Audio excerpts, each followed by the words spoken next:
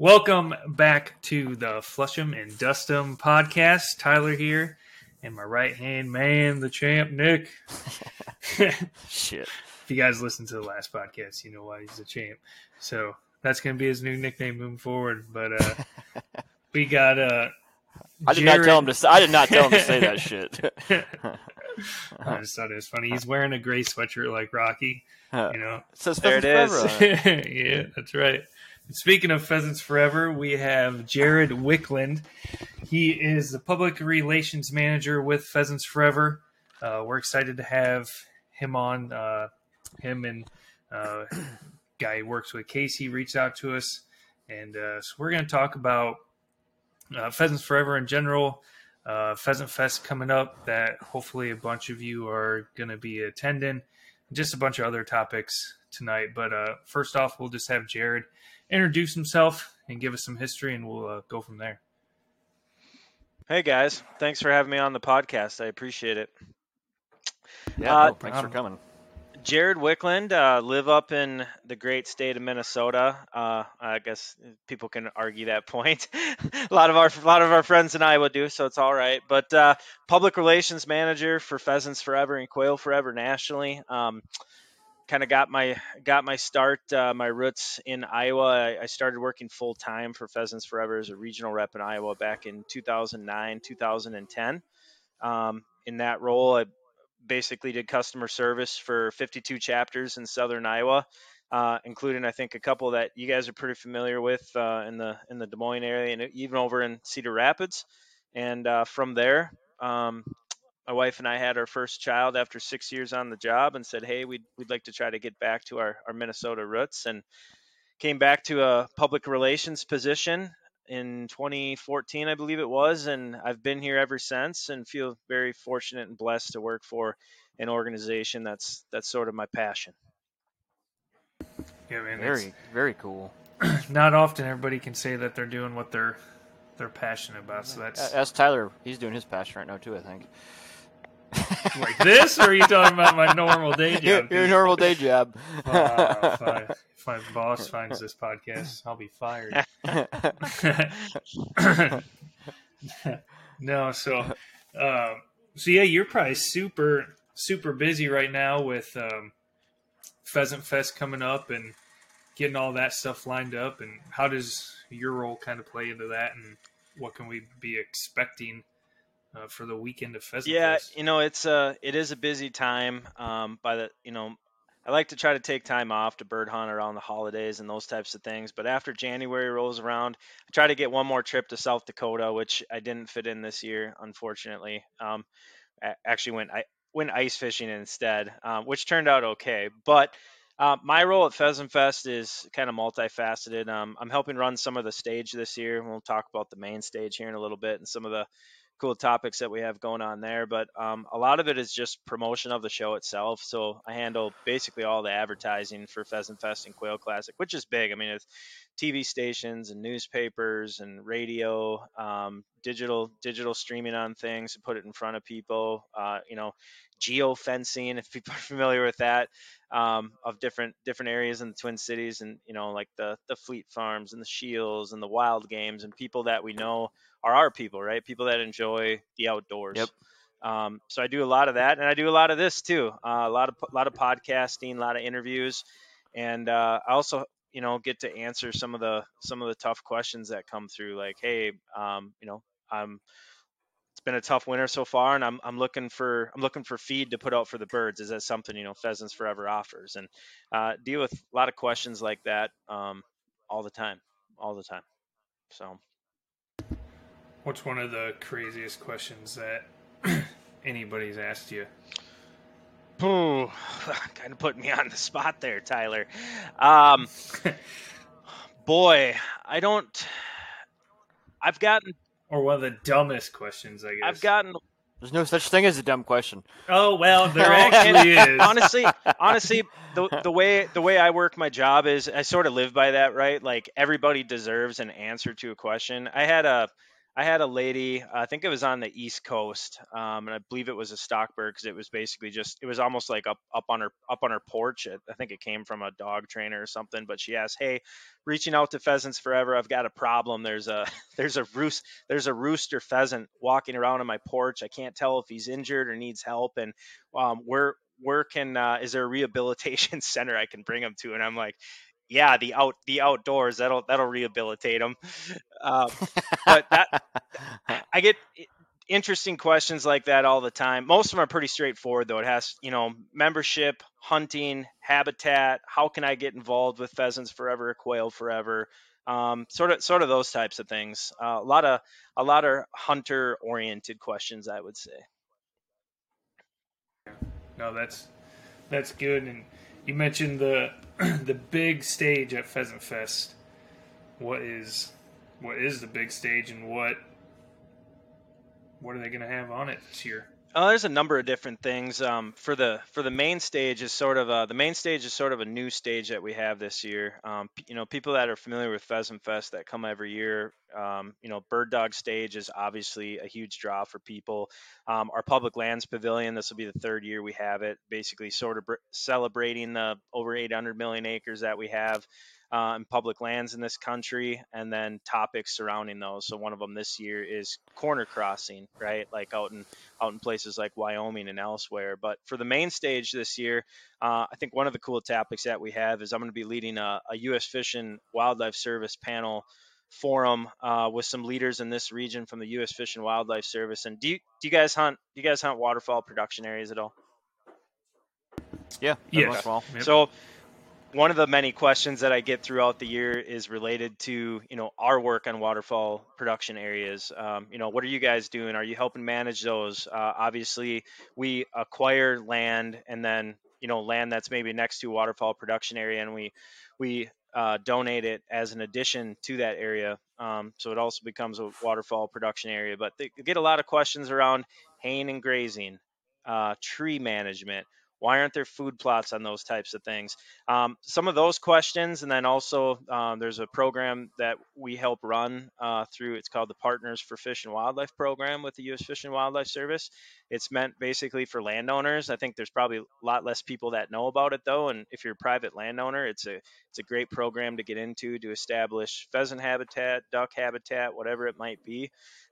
Is that like IHAP in Iowa? Are you familiar with that? I was habitat. It's not necessarily walk-in access. This one's for Okay. private landowners, but we work on both the Okay. private side and the public side with the U.S. Fish and Wildlife Service with the waterfowl production areas. So, going to be leading a panel, and I think we're going to be putting out a call for people to submit questions that, like, a lot of you hunt waterfowl production areas. Like, what are some of the big questions you have? Whether it could be management or just what are they? I mean, they're designed for duck production, and pheasants are a byproduct of that on the grasslands around the outside. So I think it'll be a fun, Them damn cattails, yeah, man. I think it'll be a fun discussion. Hopefully there'll be a little lively debate there too. But we've got some experts on hand, some of the managers for these huge areas where waterfowl production areas live, and I think it's going to be a fun panel for people to be a part of. And Nice. does your normal ticket that you buy, does that give you access to that discussion? Or I know Yeah. like sometimes they have extra tickets that you have to buy to be a part of certain Yep. things. The only extra ticket that you really need to buy for Pheasant Fest. So the standard like general admission of the show floor, and that covers all the different stages and things that we have there is $15. I'll give you guys a code at the end if anybody's interested that's listening and wants to attend. We can hook you up with a few tickets. It's no problem. But we've got an Upland Rally banquet on Friday night and the big National Pheasant Fest and Quail Classic banquet on Saturday night. Obviously, there's, food costs and other things involved with that and membership. So those are about the only things there that, require another pay for ticket, I guess. Uh, are you doing anything or a part of? I've seen a lot of discussion around the first aid part for the dog Mhm. floor. And have you been a part of any of that discussions to give us an idea of what that's going to entail? And Yeah. Yep. A little bit. I'm not running that session myself, but I think you're talking about okay, the canine trauma session that we're running, correct? yes, Yep. So that's designed for $500. You get a life.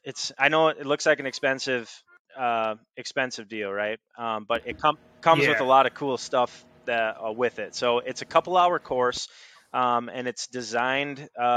David Gutierrez is one of our regional reps down in the Southwest United States. He used to be a Green Beret. Awesome guy.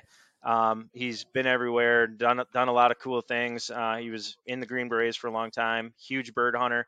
But he knows the guys that run sort of their canine tactical unit, and they have to be ready to go for trauma for their dogs in case something happens in the field. So he's bringing in some of those partners, and they're just going to give a full breakdown or suite of different different types of trauma that can happen in the field and how to deal with that. So for $500, you get a dog life membership for your dog, which is pretty cool. You also get this 3-hour training. Sorry, go ahead. What's the dog life? What's the dog life membership? Including? Yeah, dog life membership. It includes a sport dog training collar. And it also I think it includes a regular dog collar, if I'm not mistaken, from Orvis as well. And then on top of that, you get a free trauma training kit that comes with this class that you're taking, and then basically all the knowledge to handle things in the field should they arise. And anybody that has a bird dog knows there's anything from getting poked with a stick really bad to running into a barbed wire fence to fights with raccoons or whatever it might be. There's some really bad things that can happen in the field, and this particular seminar is built to I won't mention any names. Probably need a human kit too for some of our buddies that we hunt with. They shoot each other. So I think it's a pretty cool training. I believe we have about 45 people signed up for it at this point in time. I think there's a few spots left. But yeah, it's been a pretty popular deal so far. So when you're going through, I guess building out or planning for Pheasant Fest, what, are you looking for new and improved things out there? Where do you start? Honestly, we talk it over. A lot of us are involved online, right? And you see. Yep. And I know a lot of the same things are there, but I didn't know if you're always trying to expand in what you're finding. We do. People reaching out to you all the time? Hey, we got this, or I guess how do you come across? They reach out to us once in a while. A lot of it is through. I think you guys are on some of the same Facebook pages I am, the Pheasant Hunting Junkies and the Wild Bird Hunters, and you see things that come up there, and I take notes once in a while. We do get people that come up and say, "Hey, we'd like to see this at National Pheasant Fest and Quail Classic this year." The Public Lands Pavilion that celebrates our public lands, and it's all public land topics. A lot of that came up just a few years ago, and sort of the idea behind that was that the vendors in that particular area, anything that they sell, 10% of their net proceeds come back, and then it's matched by partners to put towards a public land acquisition. So we've kept up with that. That particular one, we helped purchase almost 1,000-acre land acquisition in Minnesota that was in the crossover between the pheasant and prairie chicken range, which was pretty cool. Nice. This was that purchased this year? That was last year. Yep, last year. It's called the Cupido WMA. It's a huge property, and Cupido stands for prairie chicken. Nice. This year, one cool one that I think I'd like to point out that different people brought to us, and we reached out to one guy that we know can really deliver here, is on the bird dog stage. It's all 30-minute formats this year. It used to be an hour, so we kind of necked it down to 30 minutes at a time. And this particular one is on bird dogs and traps. I'm not sure if you guys have ever been out in the field and, dogs ever been caught in a snare. You hear the stories about dogs caught in conibears, those types of things. I had a buddy whose dog got caught in a snare, and he thought he was going to lose him. And he ended up taking a knife and kind of stabbing his dog from how he was telling the story to get under the snare. Yep. And then he was able to twist it and break it, but he said he thought his dog was going to die. Yeah. So it's those types of things that we like to try to avoid. So one of the people that were bringing this here, his name is Jerry Snetzinger. They call him the Trap Doctor. You guys ever heard of him before? Haven't. Based in Minnesota. I'll just read a little bit about him. His love of upland hunting, trapping, and bird dogs dates to his roots along the Mississippi River in 1950. And he's part of the White Earth Tribe. He's a life member of the Rough Grouse Society and the North American Trappers Association. And he dedicates a lot of his time to helping upland hunters and trappers find common ground on public lands. So he's going to talk a little bit about public lands and how trappers and bird hunters, that's a place for everybody, the whole outdoor community, to come together. And he's going to go over all sorts of different types of traps. So body gripping traps, so conibears, footholds, so that'd be underspring traps, long spring, coil spring, enclosed traps, snares. He's going to talk about the best tools for trap disengagement.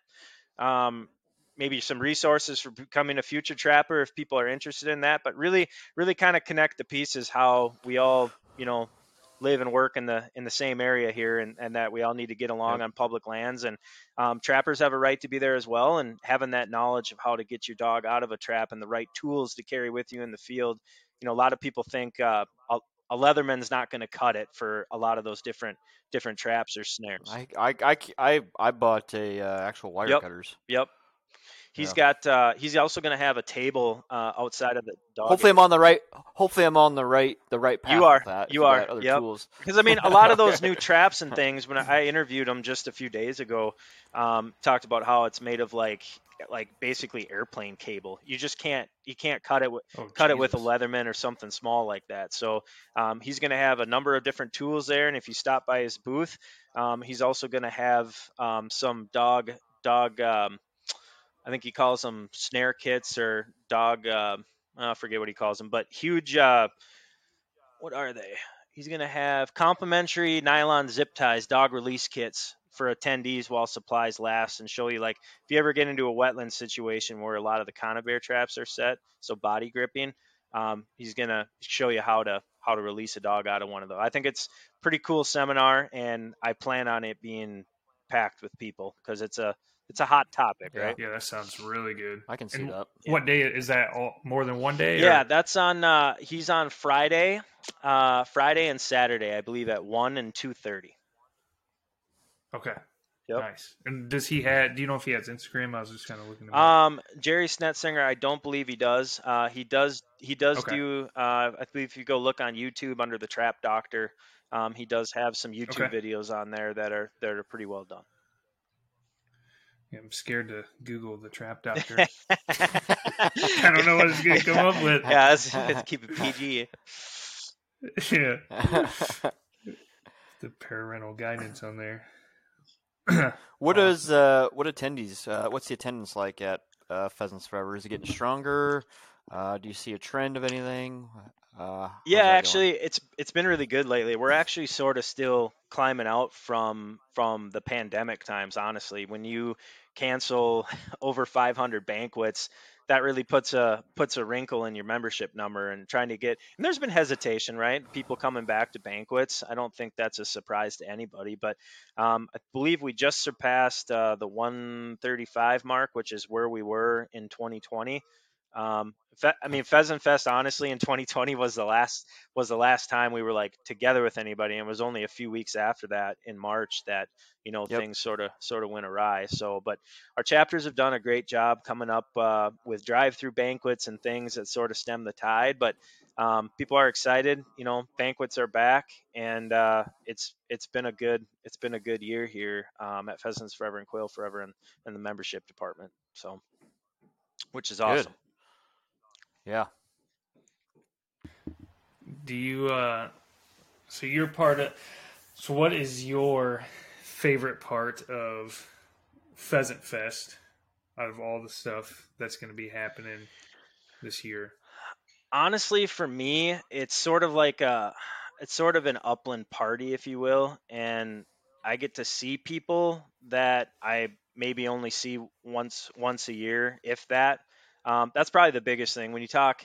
I don't know if you want to call them influencers or other people, but anything from podcasters to outdoor writers to People like Carl Gunzer, who works for Purina, who's a big sponsor of ours. I've hunted with him in the past.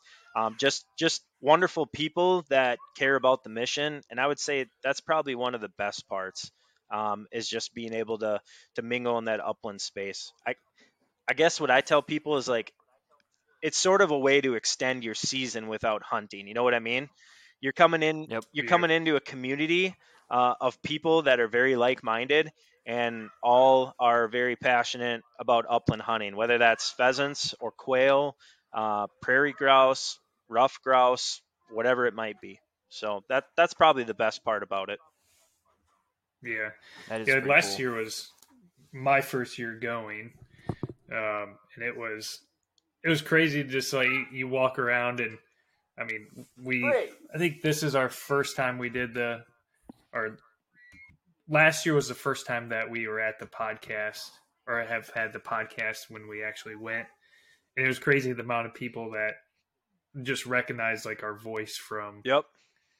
the podcast or recognize our face and stuff, that we've never even met in person. And they're like, oh, hey, nice to meet you. It's like, which is pretty cool that people are actually listening to us.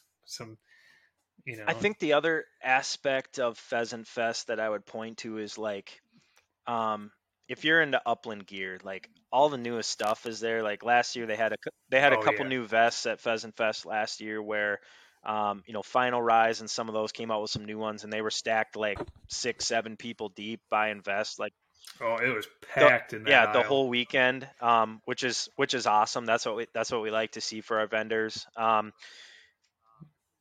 you think of any new products, if you can say, that are going to be there that are maybe hitting the floor pretty heavy this year off the top of your head? I know there's some. I can't.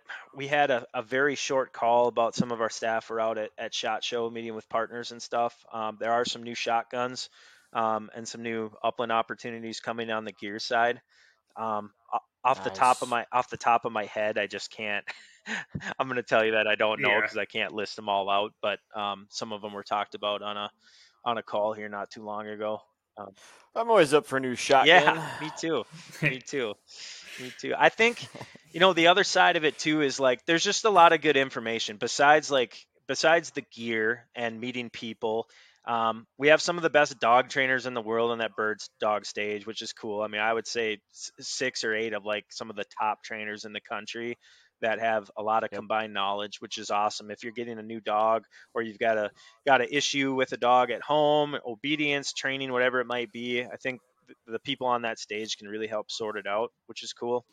On the habitat side, for landowners, we've got professional biologists in just standing by in the habitat help room there. Like if you want to go plan out, like, hey, I've got a 40 acres and I want to make it a pheasant factory. I want to make it the best it can possibly be for producing pheasants or producing quail or deer, turkey, whatever it is.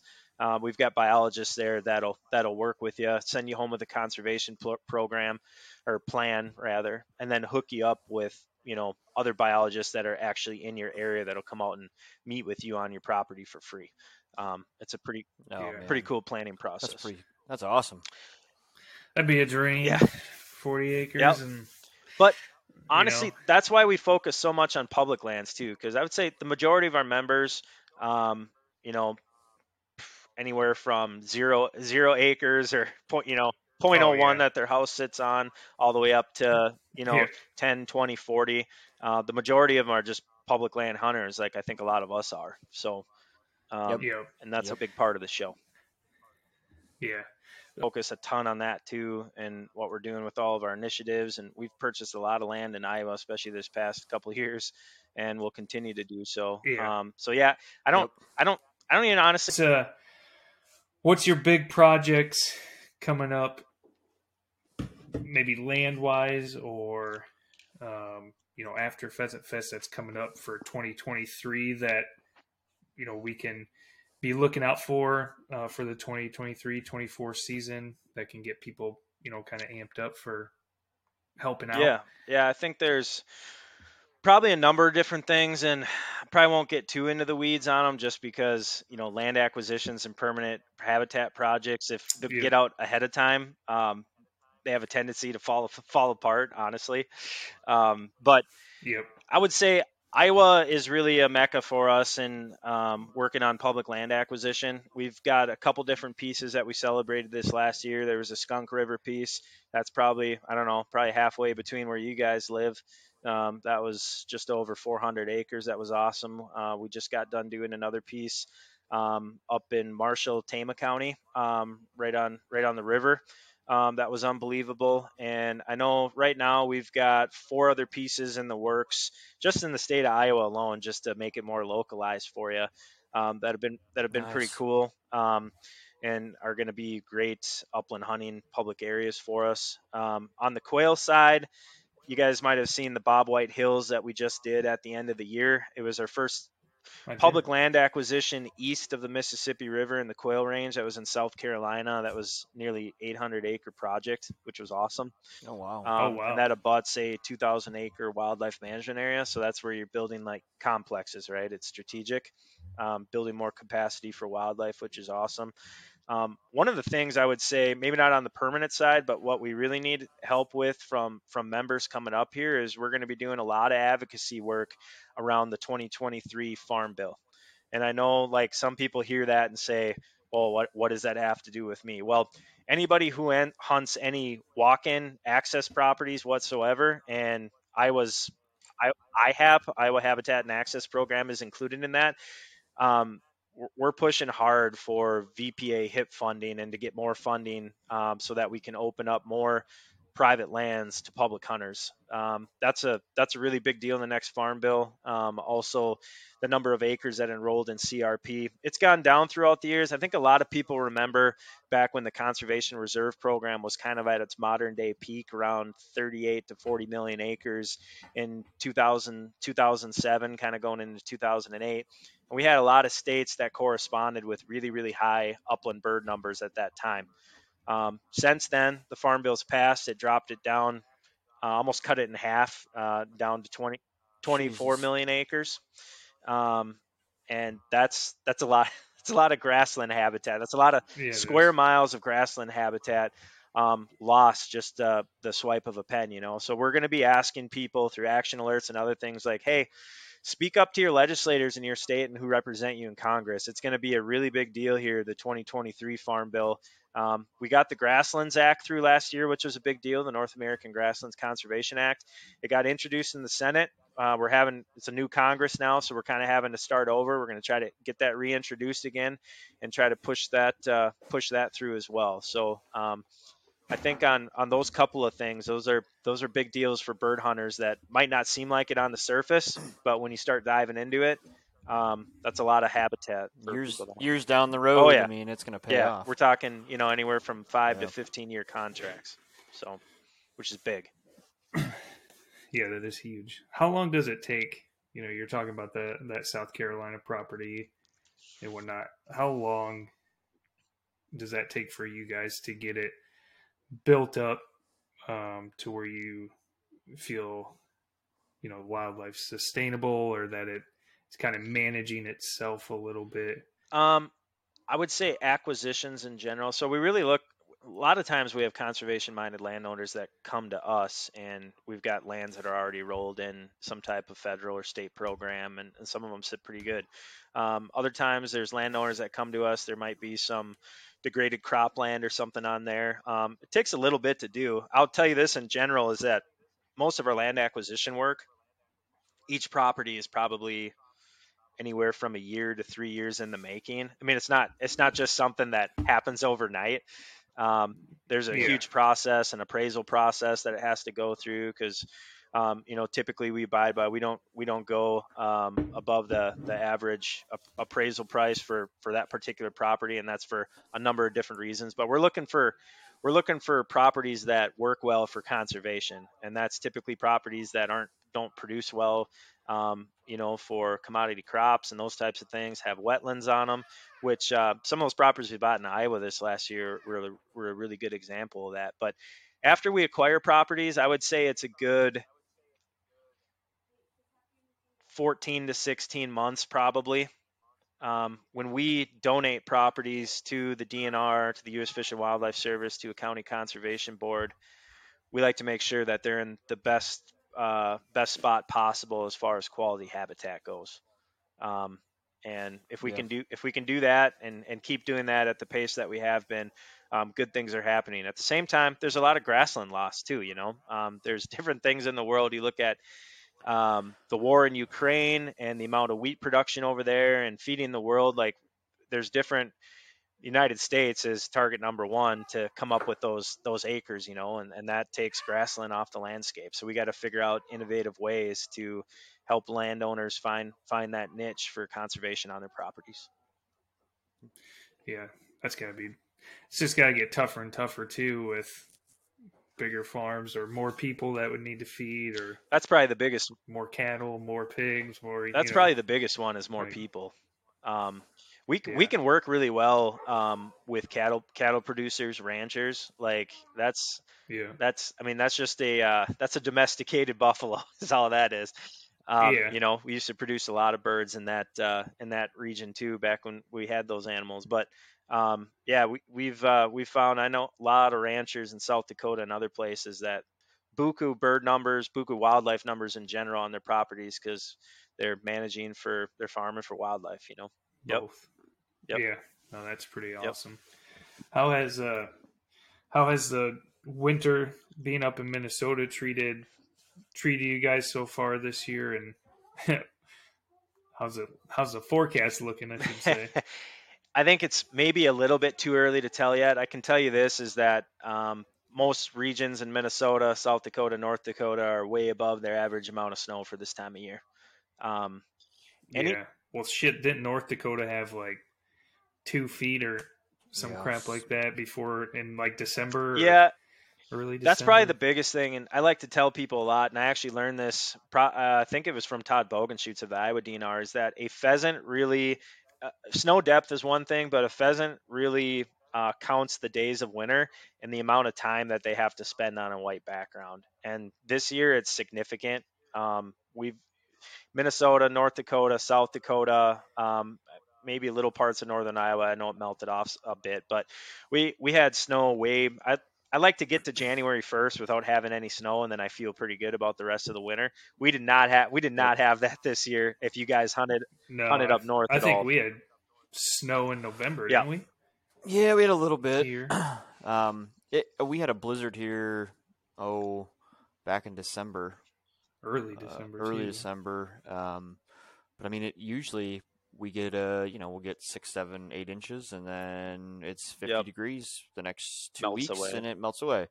Yeah, so like this weekend we just got it was small snowstorm down here, but this weekend it's supposed to be 40 degrees, so most of it will be gone, That'll and be we only good. have an inch to 2 inches maybe on the ground, if that, in certain That's places. awesome. Yep. So I think it's been a pretty mild winter as long as they didn't get buried under the snow during that Yeah, blizzard. I think it's localized. In Minnesota and South Dakota, like some of my rancher buddies and farming buddies I went to school with have said, like, that storm we got before Christmas, that was rain, sleet, ice, and then heavy wet snow, followed by cold temperatures and a 4-day blizzard afterwards, Ugh. was like the 4 worst days of weather that they've seen in a long, long time. I'm talking, we're stacking up snow, and we've had a couple other blizzards since then. You're talking 10 to 20 foot snow drifts in Yeah, ditches, in shelter belts, and sacking, entire cattail sloughs. And that's where I worry about them more. Not very often are pheasants going to die from starvation. They've got native food sources. There's grain out there that they're going to find it. I mean, that's just they're a very yeah, the yeah, they're a nature. hardy Yep. bird, But when you sack all their habitat and then you've had 5 days in a row of, you know, below zero weather like we've had sort of in the upper Great Plains here, you wonder how those birds can survive. But I say that I looked outside this morning and you wouldn't think there's any room left in a cattail slough, and I watched them fly into my corn plot and they looked happy as can be. So I think it generally just depends. If they have good thermal cover and a food source, they're going to be okay. But we have a lot of winter left to go yet. We know we're going to get another Yes, we storm do. at some point. So Yeah. The worst is probably like when we get a big old ice Yeah. storm, because it just covers food and they can't, unless they can peck through it with their beaks or something of that And nature. that's But really where you get into trouble, especially like if you don't have good cover. Ice can kill a pheasant, and quail population in southern Iowa knows this very well. Ice oh can yeah, get after them real quick. It's bad. We had to have quite a few ice storms early on this year, but everybody I've talked to, the birds seem to come okay out of those first one or two ice storms, which is good. So Yeah, I mean, that's huge. I was just up in by Spencer area. What was it? Not last week, the week before, 2 weeks ago, and there was birds everywhere in the field. I probably saw 200 yep, birds. yep. Not in the same field, but I mean, just by driving, I saw them. They were all over the Oh, place. I frequent Spencer quite a bit. I'm not going to tell you Yeah, exactly you where, but you Minnesotians coming down here and blue taking all our platers, birds. Was blue that platers. was that Yeah, was that blue you this platers. year? The third weekend in November up there, I saw some Minnesota plates. I should have flattened your tires. Yeah, we shot all limits too. No. No wonder we didn't see any damn birds. We actually filmed a show for the Flush this year in northern Iowa, and we hunted a little bit of public, but we lined up some landowners that are big Pheasants Forever constituents, and we went and hunted with them and kind of told their wildlife story and just strong bird population. I think across the board in Iowa this year, whether you're hunting public or private, it was really good, really good. Yeah, no, I thought the bird numbers were good too. We had pretty good success, and they were flighty as all get out. But man, it was a tough year. I mean, we saw a ton of birds, but Yeah, it was one of our my tougher years. worst. Yeah, it was my worst year. I would say I've had in a long time in terms of the birds I shot. I saw a ton of birds. Yeah. I just didn't get What opportunities. I've heard that from multiple people, and I'm wondering if it's just because it was so dry going in the fall. Everybody talked about how it was just so dry and so crackly when you're walking through it that getting close to some of those birds was tough. And I guess it makes sense if that's the case. But I heard that across the board, not just in Iowa, but Minnesota, South Dakota. Like, man, the birds were flighty this year. And I honestly, I don't know if there's rhyme or reason to it. Yeah, I mean we have a couple private spots that are absolutely stocked of birds. I mean they're just loaded. And I mean we shot 7 off there, and we probably saw 200 birds on that Mhm. property. Yeah, We could not even get close. We to couldn't them. get close to them. When we were up with the Flush in northern Iowa, there's a landowner that we've been working with for a long time. He's a seed dealer, but he's taken some of his more unproductive areas and putting it into habitat over the last 10, 15 years. And he invited us down with the Flush to come kind of tell his story. And they needed somebody to post on the end of a big piece of CRP that had a food plot on the edge of it. And everybody has a dog, so like nobody wanted to do it, obviously. But I was the guy that was kind of bringing everybody along on the trip. So I said, listen, I'll go sit on the end and just hold them in. And I'm not even going to fire. I'm just going to sit there with the dog and try to keep them in until you guys get down there. And I sat there against a power pole and watched I don't know, plenty of roosters, but probably 75 hens going like 5 feet off or 5 yards off the deck, coming right past my head for like 20 minutes straight. I mean, it was insane. And I think that just goes to show, like, a couple years ago, that wasn't the case in Iowa. Like, you go back to maybe more than a couple years, but like 2012, 13, 14, after those last big snow events we had. And it was hard hunting, but I'll tell you what, the birds have really responded in that state, which is awesome. Yeah, you're starting to see them in spots that you normally wouldn't. And did you hear about the derecho that went through Iowa? Yeah, the 80-mile-an-hour wind. My parents were driving up to my house during that from Arizona, actually. Do you think that affected the bird population at all? Because the reason I asked that is because we have a private spot that nobody actually bird hunts, and I get to go with my buddies and hunt it, and we get maybe one bird off there, but it was hit hard by derecho. Like, trees are down, and I mean all sorts of stuff. The crops were damaged and all that, and we barely see any. It's like perfect. I mean, there's like a little creek that runs down through it. There's corn on all the Yeah. sides, and then you get down to like the very middle of it, and it's almost like a little pond, if you will. And I mean, it's got habitat, it's got grass, it's got cattails. I mean, this is everything. We got one bird this year off it, and years past we got none. Really? Huh. Yeah, That's it's crazy. I don't know about the derecho and what kind of effects that had. I mean, I know it left a lot of ground in a bad spot for farmers, which was horrible. From a wildlife perspective, I think there was a lot of weedy fields and stuff this year that actually probably contributed to pheasant production or wildlife production in general, because a lot of them were like, prevent plant and other stuff like that. So, I don't know. The eastern side of the state should have benefited because it blew all the pheasants over to that side, right? Right, Tyler? Yeah, Yeah. yeah. If they got lifted up in there, man, they were they were Yeah, gone. not Kansas Yep. anymore. I don't honestly, I didn't hear of any real fallout from bird wise from that, to be totally honest. Yeah, I didn't know. I've never heard of that before. But the guy that I go with and has permission to hunt, he was telling me that it used to be loaded, and he said ever since it seems like derecho came through, he's like there's nothing there. And I mean, we've never gotten a bird. Like I said, we just got one rooster this year, but other than that, we haven't gotten a bird in the last like 3 years Huh. there, or since derecho, I guess that was 3 years ago. wasn't it? 2020. Yeah. Yeah, 2020, that's Yep. that's interesting. I don't know. I don't have a Yeah, good so I answer don't- for you there. Mhm. Maybe there's just a lot of coyotes and fox and everything in there, and we just I don't know. Could have no been. idea. Coons. Yeah. Coons, hawks. I don't know. No idea. But it's like one of those places you'd be like, oh god, we're gonna limit out in 20 minutes. That's what you think when you pull up. Did you guys Don't. see the coyote post we did the other day?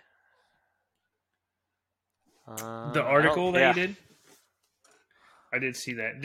Is that one? Is it a new one or is that one you guys have? No, posted that's before? one we actually used it in the magazine a couple years ago. And I always we like to repost it every once in a while just to get people talking a little bit. I think it's honestly, I think it's good for people to talk about effects of predators and those types of things. But from that, we're actually coming out with a podcast here with some experts from state agencies, fur bear Oh, nice. fur bear experts and people that did their sort of PhDs on those types of issues. So I think it's going to be a really, really interesting podcast as long as we're on the topic. nice. Yeah, I think it's Yeah. pretty cool. Which podcast is that be on? That's going to be on the Wing podcast with Bob St. On the Pierre. wing with And Bob. for listeners that might Nice. not know what it was, I guess the premise of it was we had a writer that interviewed a couple different biologists. I think he interviewed one of the Iowa pheasant biologists as well, along with some other states, and basically talked about how when there's more coyotes on the landscape, they're actually helping to take some of the fur bearers out. So like the raccoons and the possums and other things that actually do a number on pheasant nests and upland bird nests. So it's an interesting Yeah, that interesting debate. I didn't see. I don't think I saw that post. You have to go. I'll have You to have go to back go and back and look. I'll Yeah, go we're back gonna and have a podcast out on that though. I think it'll be pretty interesting. There's people on both sides of the argument, obviously, but when you think about it, it's like, well, Makes sense. they did a lot of work in North Dakota and waterfowl nests and stuff, and they would actually put collars on coyotes. We actually interviewed Dr. Bill Clark from Iowa State University, who used to run their natural resources department, and he talked about how when they had more coyotes in the area, it would move out the fox and raccoons and other things that were a lot more of a detriment to nesting hen pheasants, which I thought was pretty cool research. So. Yeah, like the way I look at it is, you think about it, for a coyote to catch a pheasant is a lot harder than for a coon or a possum to eat a whole nest of eggs. Yeah, I mean, even dogs, like- don't catch that many pheasants, and we train them to find them, So Yeah. yeah, they're more of a flush. They're more of a flusher. Like they'll work in singles or pairs, and like to flush rabbits and go after mice and things like that. So yeah, it'll be a pretty cool. I think it'll be a pretty cool podcast topic, to be totally honest. Yeah, that'll be a really good one. How was your season up in Minnesota since you had such a great season in Iowa? Yeah, Iowa was fantastic. Minnesota, Honestly, across the board, I think just about everywhere in sort of the upper Midwest, upper Great Plains, however you want to define it, was great. We had the last three winters have been pretty mild to a degree. Springs have been pretty good, and I would say pheasant populations in our region that we're talking about here have boomed to some degree.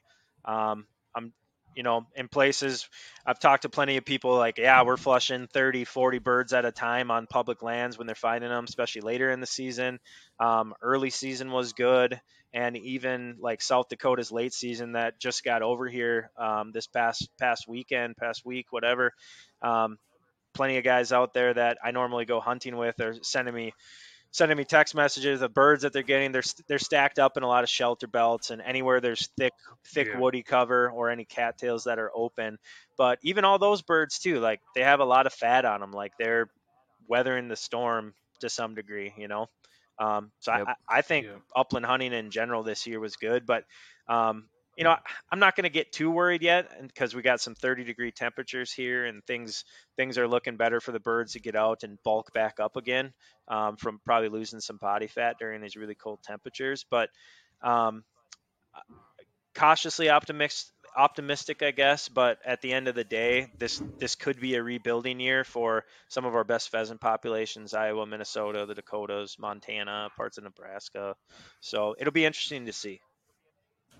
Yeah. Knock on wood, we have winters like we have the past 2-3 years, and easy Oh yeah, springs where it's been, get the rains when you need them, but you don't get the rains when they're in the nesting phase to drown the nest, and all that Yeah. good stuff, which I don't is seems to be I don't helping. know about Iowa, but like Minnesota this year, we had a really, really wet spring early on. And then basically somebody just turned the faucet off, and the end of May all the way through June, it was picture perfect nesting weather. And honestly, Yep. that's what contributed. A lot of people thought we were screwed at first for the hatch. And then what do you know?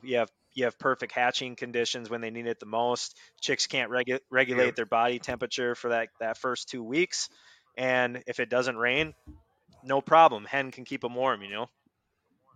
So Yeah. A lot easier to keep something warm when they're dry than something warm when yep, they're wet. yep, yeah. That was kind of that spring can play a huge factor for helping populations recover if we get good ones.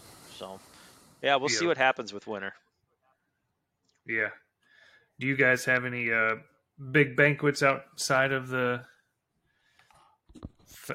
Pheasant Fest coming up that chapters and whatnot that you do with them? Yeah, we've got huge banquets coming up in places. One I would point to, kind of in your neck of the woods, is, well, it's sold out at this point, but that Northern Polk Pheasants Forever banquet. I just can't say enough good things about that chapter, and honestly, I'm probably jaded a little bit in the fact that I used to live and work there, and I'm friends with all those guys, but this is Northern Polk Pheasants Forever is located in Ankeny, Iowa, and like many chapters out there, you look at the demographics of that chapter, they skewed a lot younger now. There's a bunch of young guys in there that are passionate about bird hunting. That's what honestly we like to see, because we've got a lot of baby boomers that are starting to age out a little bit and moving away from the chapters. So a chapter like that's done a great job getting new blood infused. Um, you know, kind of back in the time when I was down there and after I left, you've got a group of guys that have taken over that they went from 125 to 150 person banquet for their first 20 years to a about 500 person banquet for the next 20 here. It's Dang. pretty Jesus. incredible what they can do, what they've done with land acquisition, learn to hunt, adult mentor hunts, which I don't know if you guys have been a part of those, but uh, everything that they're doing as a chapter is pretty cool, and I would just say it's a chapter that represents the organization really well. Yeah. What are a couple? I mean, you said have the youth hunts and whatnot. What are some things that you've seen from other chapters that have helped them succeed and bring numbers up? Maybe not just the Northern Polk one, but just a couple things that you feel more chapters could do to help out. Um, Honestly, I think that's why we give chapters that local model, right? Volunteers can make the chapter as big and as great as they want. We've got chapters in places where there aren't pheasants or quail within 500 miles, and they have just absolutely huge events. So, a couple of things I would point to is, for a chapter like mine that's located in the Twin Cities here, pretty metro located, we still contribute to a lot of land acquisitions, which is great. We have a lot of chapters that want to see more public land, and they partner with us on that. Hands-on habitat days. Chapter's been doing that since 1982, but we actually have, like, I would say, actual days called hands-on habitat days now that we promote and get people out in the field. We did a big one last year here in my neck of the woods and removed a bunch of volunteer trees on public grasslands, along with some invasive species and garbage, which is awesome. Learn to hunt events for adults and youth. Learn to shoot events for adults and youth. Women on the wing events, that continues. Women continue to be one of the fastest growing demographics in the country Yeah. right now, just not just in upland, but in hunting in general. So we have a lot of women on the wing chapters and focused events. Last year, we did 95 women on the wing focused events that impacted over 1,600 participants, which is way Nice. Dang. above what we were the previous year, and we're going to knock that out of the park this year, which is going to be great. Chapter projects in general, so contracting work on WMAs, WPAs, county-owned properties. I encourage a lot of different chapters. If you're looking for a habitat project, a best place to start is with your public lands manager. Like, hey, what is this property outside of our city? What does it need done on it to produce more wildlife or more upland wildlife? And that's everything from tree removals to grass seedings to whatever it might be. Down in the Southwest, we do a lot of water guzzler projects still for those chapters that live in more arid regions, which are cool. Those are multi-day projects where they fix water guzzlers and fill them back up. We got a food plot seed program. At the end of the day, like, nesting habitat's the most important thing we can do. But in a winter like this, instead of calling in and be like, hey, do you guys provide corn that I can, throw on the side of the road for pheasants? That's where a 3-acre food plot can really come in handy during a nasty winter, so they don't have to go far from cover. So, and then advocacy work. We've got chapter volunteers that are big into advocacy. In Iowa, you guys are probably familiar with Iowa's Water and Land Legacy. We got the basic, we got it passed. We're trying to figure out the funding mechanism still, and a lot of that has to do with legislation and things. But anything from the Farm Bill to some of these big grassland conservation acts that we're working on. Advocacy is huge, and we fly out chapter members all the time that represent their communities to talk with legislators. So those are just a couple of the different things I think that chapters Wow. do and can do very well. It's a solid Yeah, list. it's all good, but at the end of the day, habitat rules all. We need more nesting habitat. It's the number one limiting factor in this country for upland bird populations, and we do. I can't talk about it yet, but I think we've got a pretty awesome sort of community-based program that we're going to be focusing on coming out here in 2023 for signing Nice. up more private acres for public land hunting. Yeah. Sweet.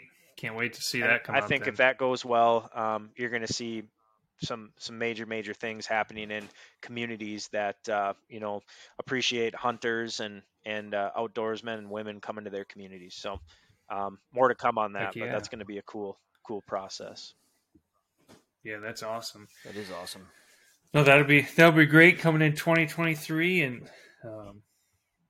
looks like some good things in the works and whatnot. But we're right at an hour right now, so we usually try to keep it right there. And I know All you good. mentioned a code that you wanted to shoot out, so if you wanted to drop that, you could. Yeah.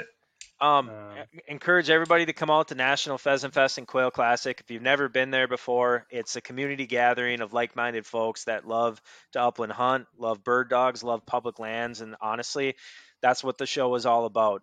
It runs February 17th through the 19th at the Minneapolis Convention Center. And if you want tickets to learn more about all the things that are going on there, you can go to pheasantfest.org.